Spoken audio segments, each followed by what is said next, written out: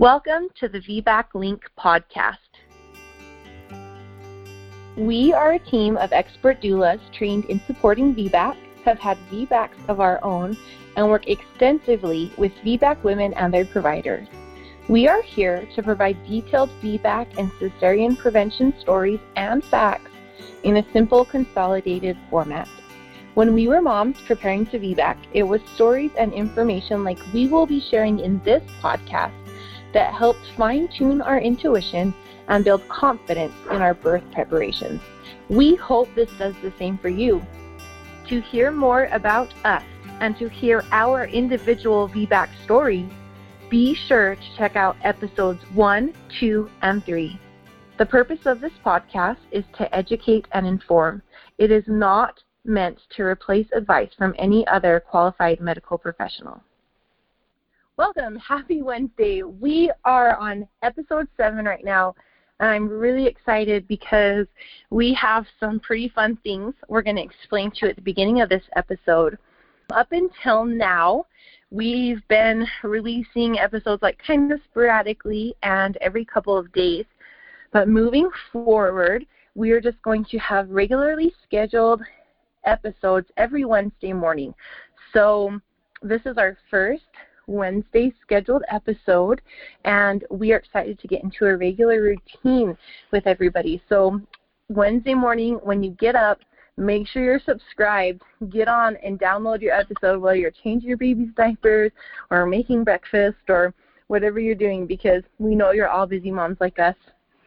Every once in a while, we're going to have a special edition of our episodes. Our first planned one is kind of exciting. Me and Megan are really excited, and we'll just throw those out every once in a while.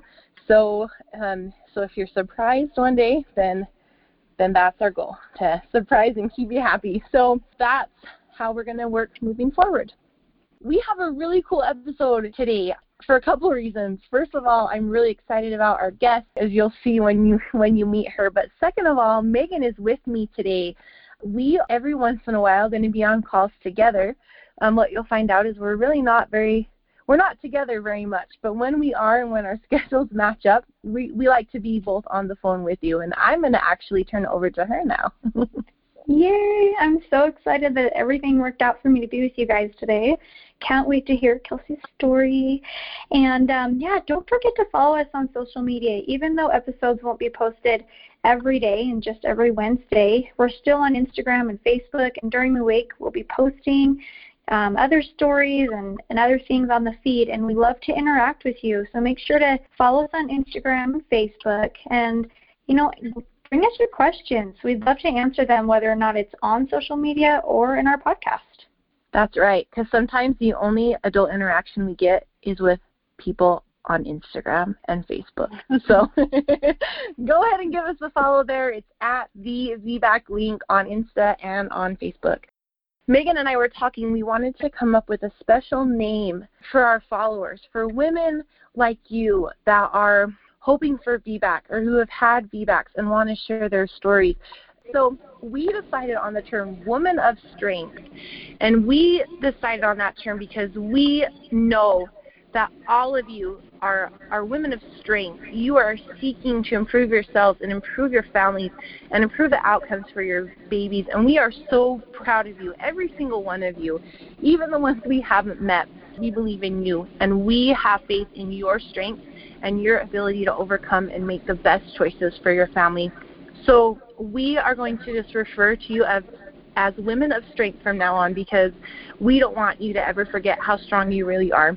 All right, now we're going to move into our episode. I have my friend Kelsey here, and Kelsey, I was stalking VBAC hashtags on Instagram. It was, I think, the day we launched, and I saw Kelsey's story, and it excited me so much. Then I started looking at her Instagram page a little bit more and saw how cute and fun she is, and trust me, you are going to want to follow her on Instagram, and I'm going to put a link to her profile in our show notes. So go ahead, follow her. You're going to see exactly what I mean by her just fun, bright feed, and it will lighten up your day as it did mine. So I'm going to turn the time over to Kelsey, but before I do, I want to share part of her story that I feel like a lot of women are getting with VBACs now. And Kelsey's a really petite woman, and I forget how many doctors told her that she was just too small to ever push a baby out vaginally. And when I heard that, and then I saw and heard the victory of her story, it was just so exciting to me. So I'm going to actually turn the time over to her and let her tell you all about it. Are you there, Kelsey? I am, yes. Hey, well, first of all, thank you again for giving me this opportunity. I'm so excited. But let's see, where do I even begin? So we got pregnant with our first son, and I had one of those really annoying, like amazing, beautiful pregnancies that I was just glowing. I was happy. I didn't have any negative symptoms, really, whatsoever. I was really active. I did yoga. It was just completely night and day difference from my last pregnancy, but we'll get to that. But it was really, I didn't have a doula, but I went to a really well-known doctor in my area, and everything was good. Every appointment was fine. I did notice that there really wasn't much interaction. There was no, hey, how you doing? It was really just in and out. I swear I was probably never at an OB appointment for more than 10 minutes at a time. I feel like I waited longer to get into the appointment. So everything was fine, though. At about 36 weeks, which is crazy because it's pretty late in the game, I woke up, and I kid you not, my stomach looked like a giant box.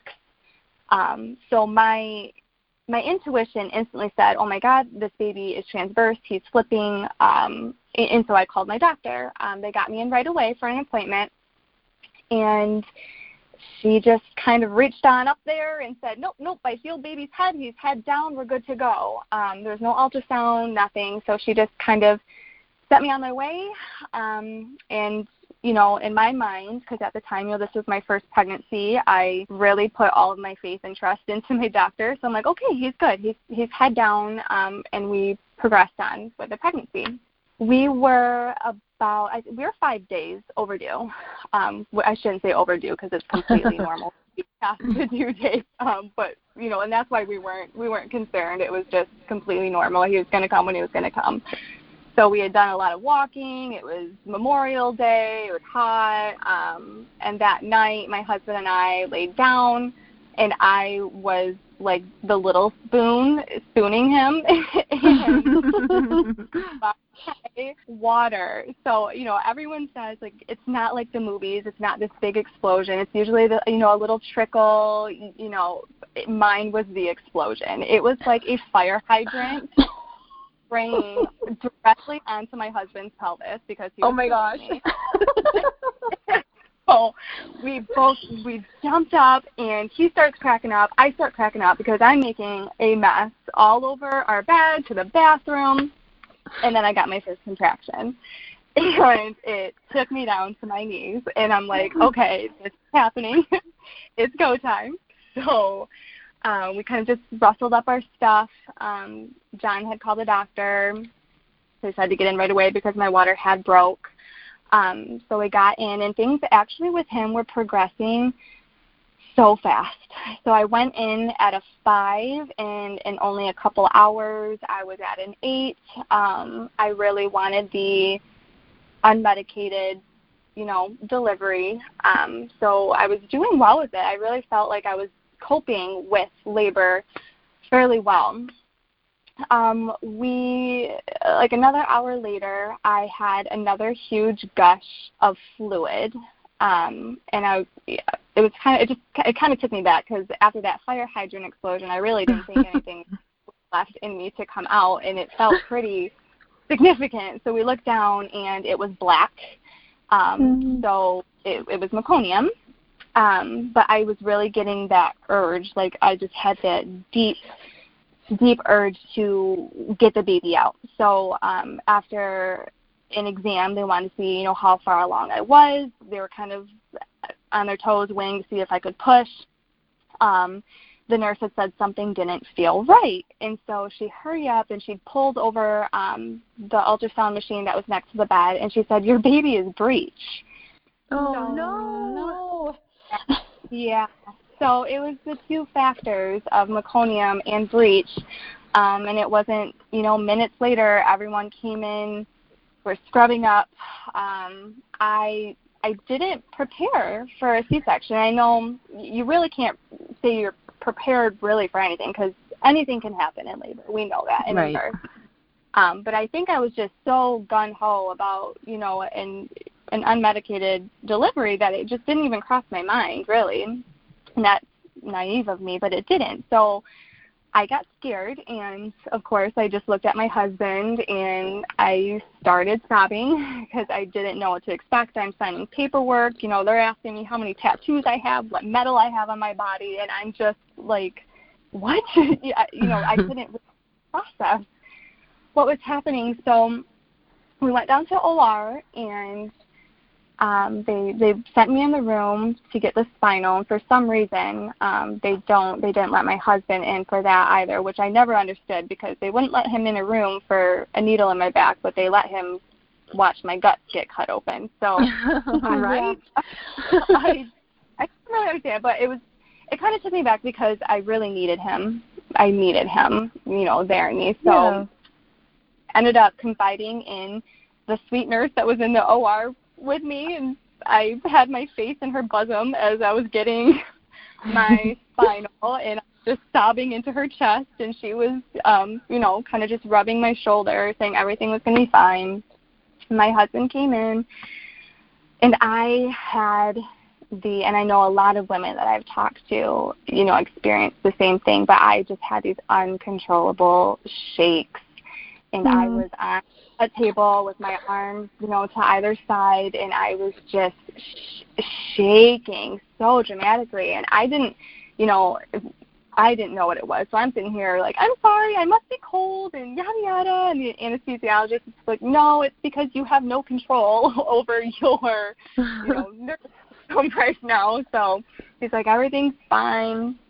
And then I had like this random thought of, oh my gosh, I have a permanent retainer in my mouth. That's metal. I didn't tell them about it. And so I said, it was kind of funny, but I was so terrified. I'm like, oh my gosh, I have a permanent retainer.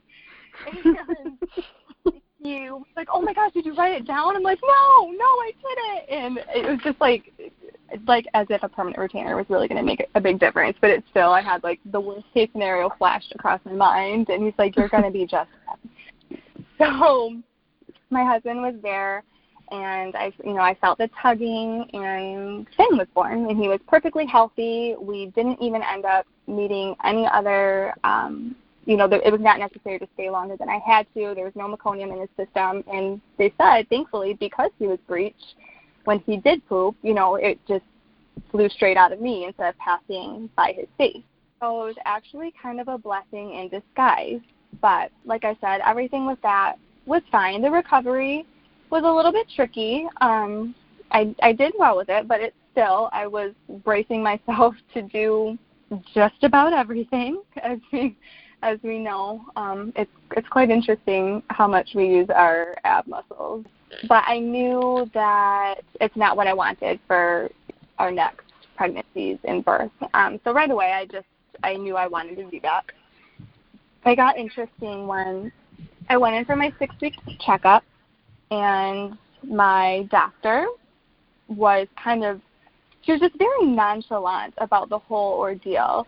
Oh, we must have, I guess I was feeling a bum and not a head. It happens all the time. I'm like, really? That happens all the time? Like, that's awful. That happens all the time. And she, in the same breath, was like, you know what? Now we can just schedule every one of your babies from here on out. It was just like, gosh. I kind of did one of those nervous laughs, like, like, what? I was kind of weighing in to see if she was joking or not, but she most definitely was not joking. She was serious. And so when I said, I want a VBAC, she said, okay, but I just knew right away that was going to be a battle if I had stuck with her. So I knew right then and there that it wasn't going to work for, future pregnancies. But in the meantime, we've got this beautiful boy.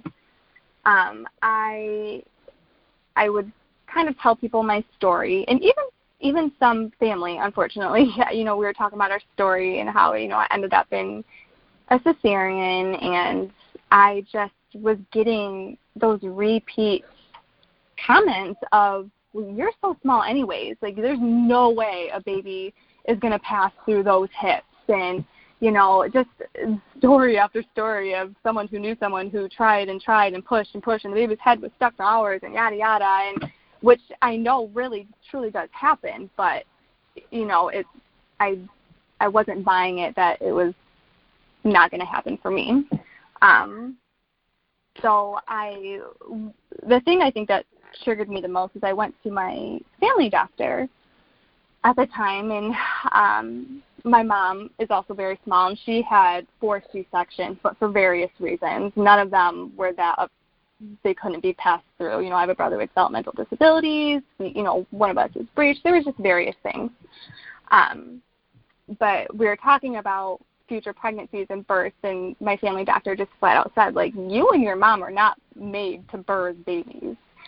And so it just took me so far back. And I can remember getting in my car and crying out of rage, and I called my husband. He's like, what is the matter? I'm like, I'm just sick of it. I'm sick of being told that my body is not capable of having a baby vaginally. I just said there's no rhyme or reason. People have been having babies for millions of years, and I'm sure there was a couple petite ones in there. I've wanted a VBAC. I've always wanted one because it's just what I want, but that almost fueled it even more. So we ended up getting pregnant with our second son, and things were good. There was one little hiccup in the very beginning, and that we had a pretty significant subchorionic hemorrhage, and so I was a little nervous about that because in my mind I didn't want anyone to use any little thing as something that could hold over my head for a reason not to have a vaginal delivery. I guess I should probably say that when I got pregnant, I originally wanted a midwife. I called around to various locations asking to have a midwife take me on, and unfortunately in our area there wasn't any midwives that were comfortable with having a VBAC. They were all 100% supportive of it, but they just wanted me to have the support of a doctor. So I did find a location. They set me up. I was speaking with a midwife, and she had said that she couldn't personally take me on, but her coworker, who was an OB in the facility, would be, she's like, I know she would want to take you on. I got in with her, and I knew immediately that she was supportive. Like, she was a gun-ho supporter of a VBAC. I felt comfortable right away. I knew that she was serious about it because she openly discussed the miscommunication, I guess, or over-communication of the scares, of VBAC as opposed to, the risk of repeat cesarean. So she openly talked about that and how, and I told her, I said, we want a large family. We're thinking 4 or 5 kids. And I knew too, in all the research I had done, that repeat cesarean just wasn't going to be a good option for us. So, but she, like I said, she shared that information with me, and I really appreciated that. And I really liked her too because she worked hand in hand with midwives. So they kind of bounced things off one another, which was great. So we ended up going with that location. And right away, though, it was completely different. It was a completely different experience. Everyone there, they treated you like you were just, you're pregnant. How are you doing? The second you walked in the door, it was support. And I needed that so bad. because I hadn't gotten any kind of support from other than my husband before then.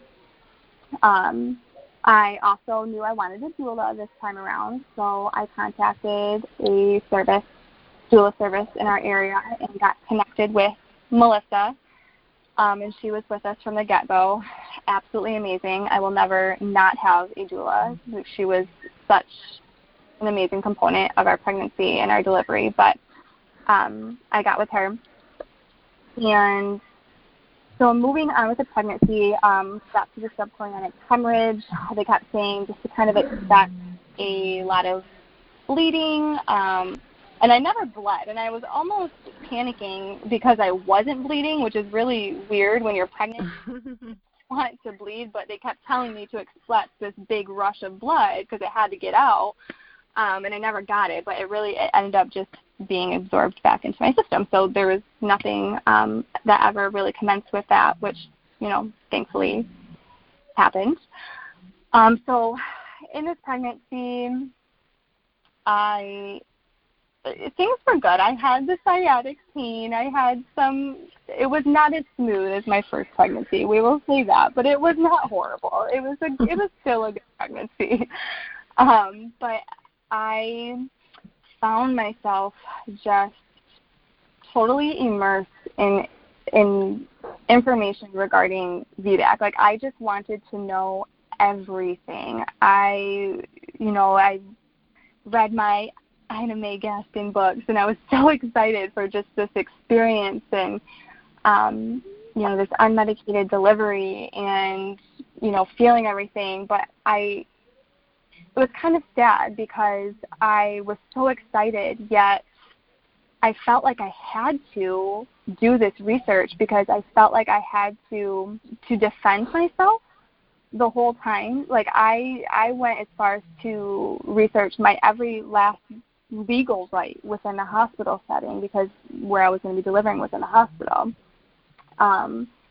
And, real research on VBAC and statistics. That way, if anybody came at me in any way, I was prepared for it. I was prepared to defend myself in my reasoning. And obviously I knew that if it was detrimental to my health or my baby's health, of course I would consider other routes. It wasn't a matter of me being like gung-ho against C-section. It was just I knew what I wanted, God willing, and it's so long as everything was good and healthy along the way. But like I had said, I just found myself in all of this information, and as things started drawing nearer, my doctor had to, because it was protocol, set up a C-section date, a repeat cesarean date, and she had set it for 12 days past my due date, which at the time, I'm like, wow, that's really generous. There's no way I'm going to go over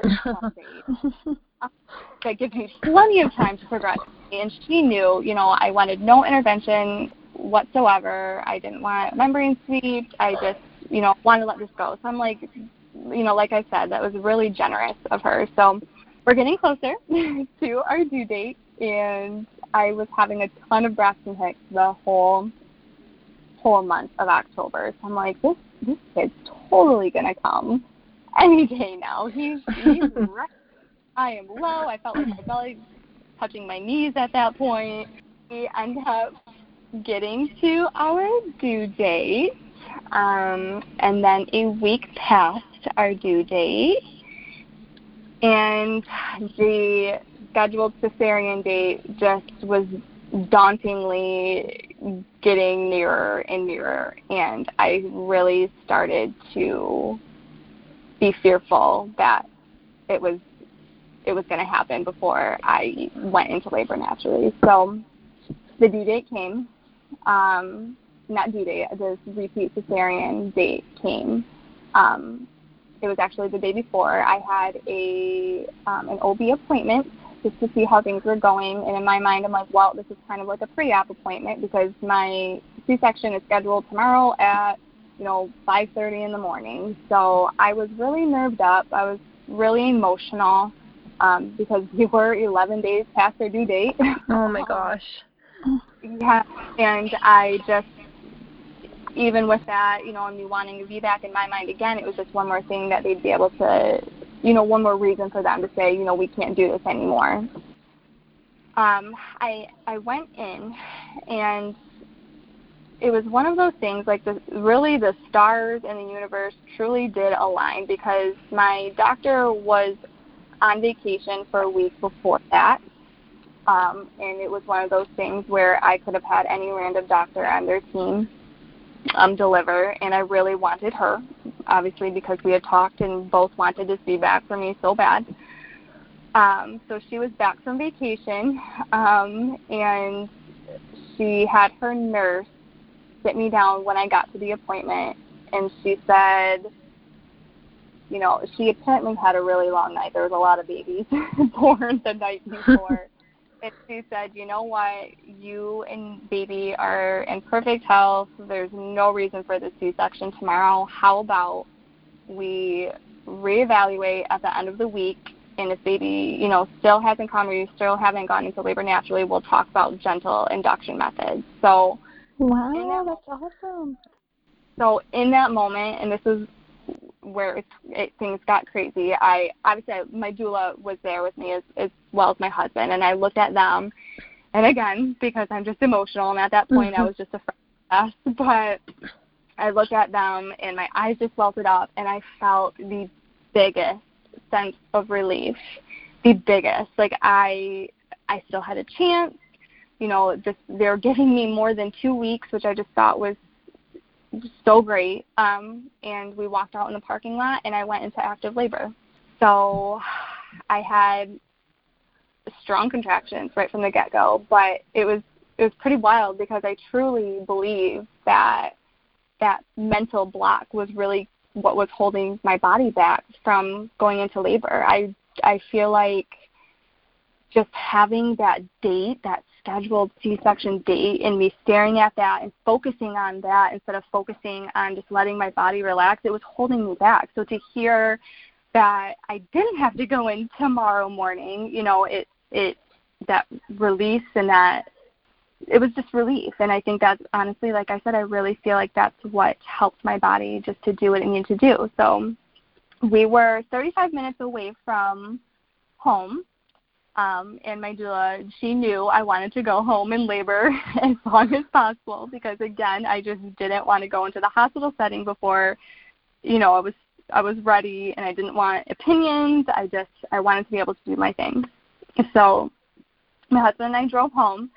My contractions at that point were about 6 minutes apart, so he had to run and do some errands. I went and took my son to my mom, and I kind of just labored there for a while. And this was really interesting too, but my son was 2 at the time, and I was very quiet when I had my contractions, so I wasn't outwardly expressing that I was having one when I did, but every time I had one, my son would come and he'd give me the biggest hug, and he'd just say, "Oh, Mom."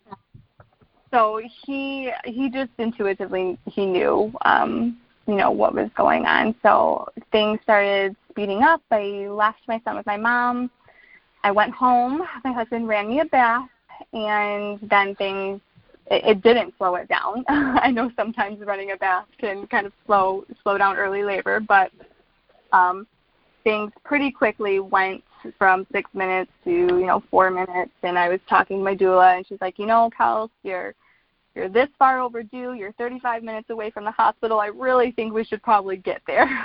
So packed up, and we got there, and I was in triage. And I should probably say, too, that I did do a birth plan this time around, and there were some things I really couldn't budge in when it came to what I wanted. And one of those things was because I was a VBAC, I had to be continuously monitored.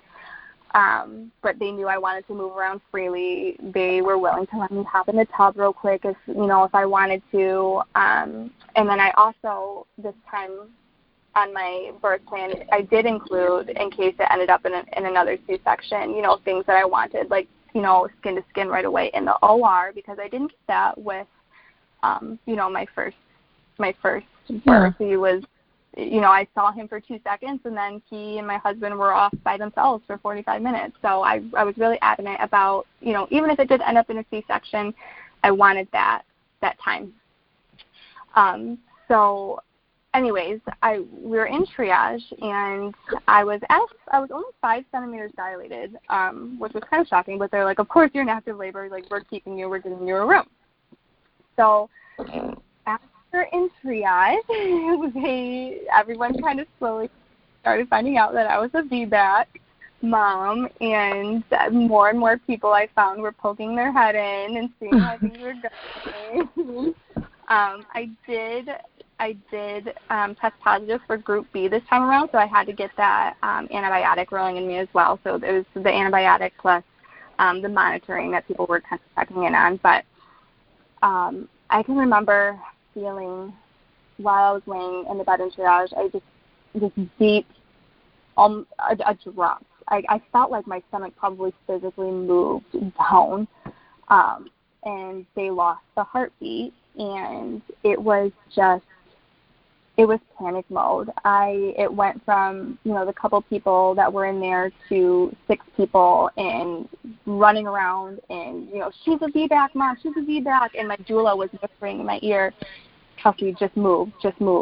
Like, I know the baby just moved. That's it. We got to find the heartbeat. And I don't know if I was just in a whole other world or I was so immersed in these contractions that I was kind of dumbfounded almost. I was kind of frozen, and I don't know where she got the strength to do this because I had a big old belly, but she physically took me and flopped me over onto my back. She just did like a quick flip of the hands, and there I was on my back, and the heart on my back.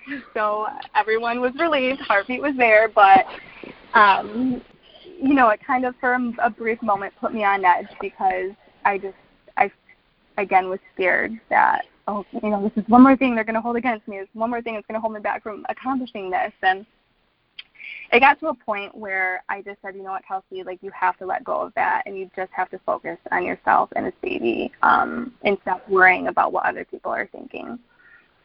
So we get into our room, and things were going really well, actually. I was definitely the one on all fours mooing like a cow the entire time.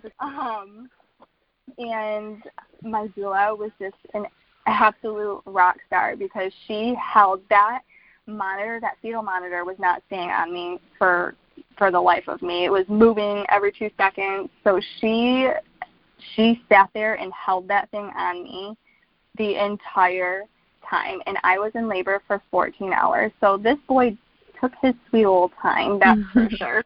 But she held it on me.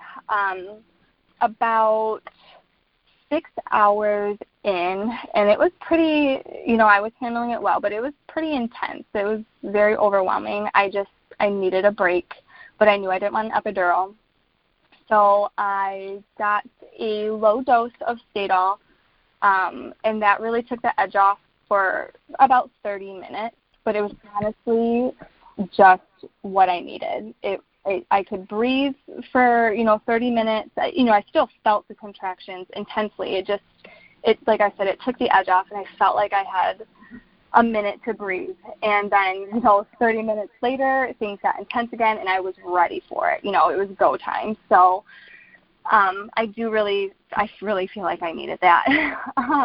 About 6 hours later, I was still in active labor. They were checking in. I was progressing, but it was not as quickly as I was anticipating. My doula kept saying, "Do you have to go to the bathroom? Do you have to pee?" I'm like, "No, I really don't. I really don't. I swear." But that proved to be otherwise. I'll share that in a little bit. But we got to the point. It was nearing the end of the night. We were close to it being the next day, and my water had not broken yet. So I got that broke. The doctor came in with her crochet needle looking thing. The water broke and things started moving quicker again. But it was funny because my doula the whole time was like, "Are you sure you don't have to go to the bathroom?" I'm like, "I really don't. I don't think so." So it finally got to the point of me needing to push. We were 10 centimeters dilated. It was go time. And I did ask, like, I got to the point where I was like, just give me the epidural. Just give it to me. And I actually said that, and my doctor and Melissa, my doula, kind of just looked at me and smirked, and they're like, we're going to push. They're like, okay, we get it, but no, we're going to push now. Started pushing, and oh my gosh, it was kind of embarrassing, but at that point, you guys know, like, you just don't care. Oh, yeah. Fluid just started spraying all over my doctor, and my husband was like, whoa, it's her water, and everyone was like, no, that's pee.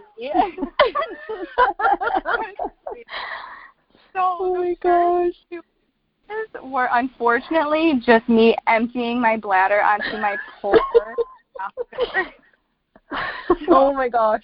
After that, I get why, Melissa, my doula, kept asking me why I had to go to the bathroom, because after that I pushed 3 more times, and Wells, my son, was out. So I guess it's duly noted for the next time, go to the bathroom. Like, empty your bladder. Yeah.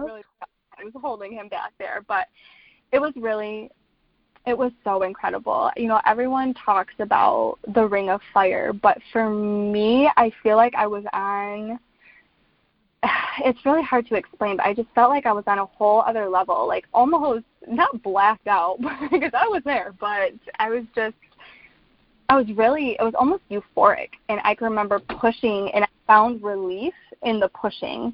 So whatever pain was there, I didn't feel it as I was pushing.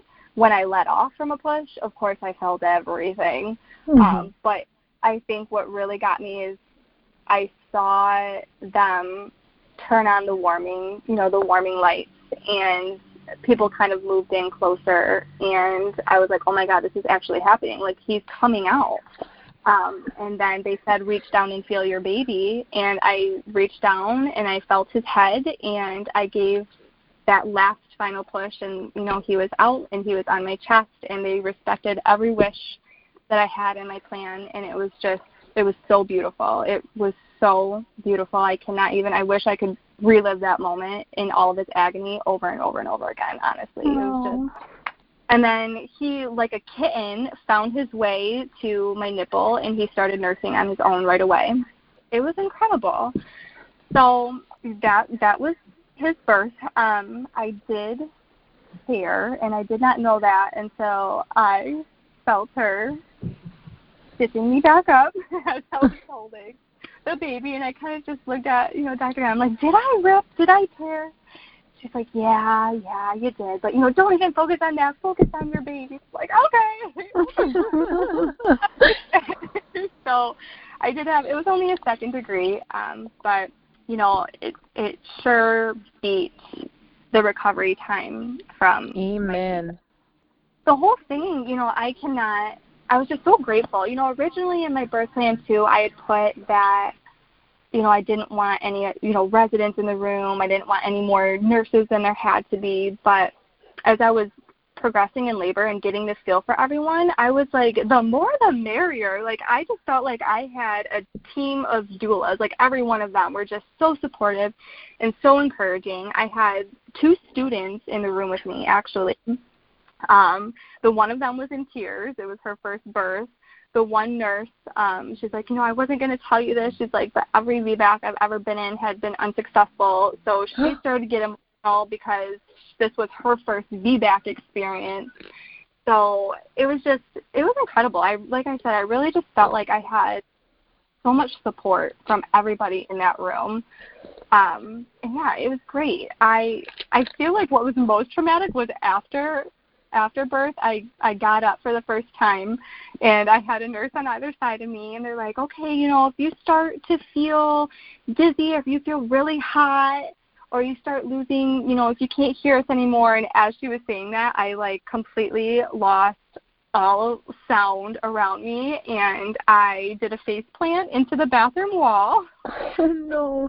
Passed out, and then threw up all over the place, and then I was like gold. I was good to go. So apparently all I needed to do was pass out and throw up to feel like $1,000,000. Did that, and like I said, the rest is history. It was just a really great experience. I will say, I think my dream birth, as wonderful as that was, is a water birth. But unfortunately, and even now, I've been kind of looking around, and no one does water births around here, which is really wild. But that's VBAC or no VBAC. I mean, if I want to go an hour away, they do water births, but for some reason here, it's not normal policy. It's not part of their policy yet. So the hope is the next time I do get pregnant, I, of course, want to VBAC again. I want to continue to have, vaginal deliveries, God willing. But I really want to try for a water birth. But like I said, it was really great. It was a really great experience this time around. So, yeah, that's my story. Oh, my gosh. That sounds so exciting. I loved every bit of your story. Did you say you hired your doula from an agency?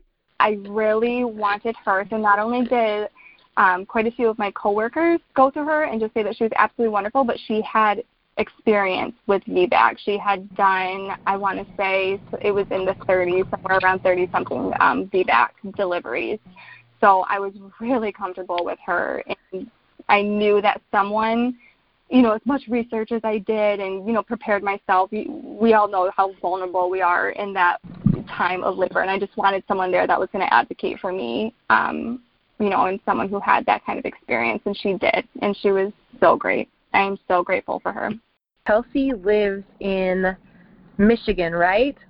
Yeah. I thought she lived in Utah, guys, anyways, but she's in Michigan.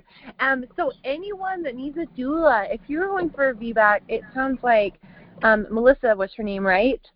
Yeah, Melissa. Yeah. Yes.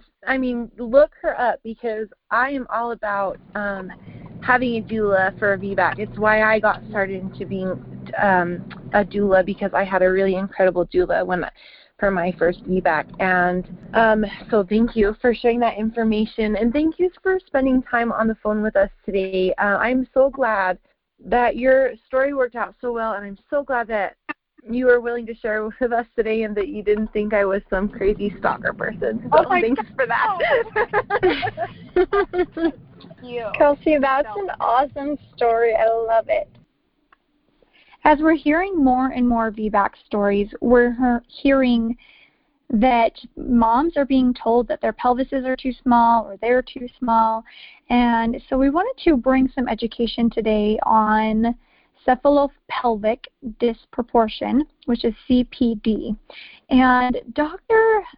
Mazmunder, I think is how you say it, Dr. Mazmunder, he wrote an article on gynoline.com that really intrigued us, and we wanted to share some of that information today. And along with him telling kind of how or what's common in CPD moms as far as like the shape of the pelvis and diseases and things like that, which are super fascinating, so you should definitely go check those out. He talks about the diagnosis of CPD, and he said that diagnosis of CPD is actually very difficult to give. This is because it is difficult to estimate exactly how much the mother's ligaments and joints will give or relax before labor even starts. The fetal head is also has a great capacity to mold. The skull's bones can overlap to some extent and decrease to the diameter of the head. So a baby who appears to be big to pass through a mother's birth passage before labor may do so without any problem at all. He talks about trial of labor and that any mom should have the right to have a trial of labor despite any belief of the average size of the pelvis, as long as, the baby's an average size and the mom's pelvis is an average size. He goes on further of how to estimate really the size of the pelvis, and really talks about a manual examination with the pelvic bones and the vaginal through vaginal examination, which was really intriguing, and CT scan and ultrasound. So if you are interested in learning more about CPD and what he has to say about CPD, give that website a look. If you're interested in checking out more of what he has to say about CPD, visit the show notes and we will post that link. It's super intriguing. We are always looking for more inspiring stories. To share your story or possibly be on one of our podcasts, post on social media with the hashtag WhyWeVBAC and tag @the VBAC link or contact us from our website. Be sure to rate us and share and leave your reviews. We are excited to hear what you think. For families local to Utah, be sure to check out our website, utahvbaclink.com, for more information on our VBAC childbirth classes and doula services. Thank you so much for listening. We are excited for you to begin your journey with us.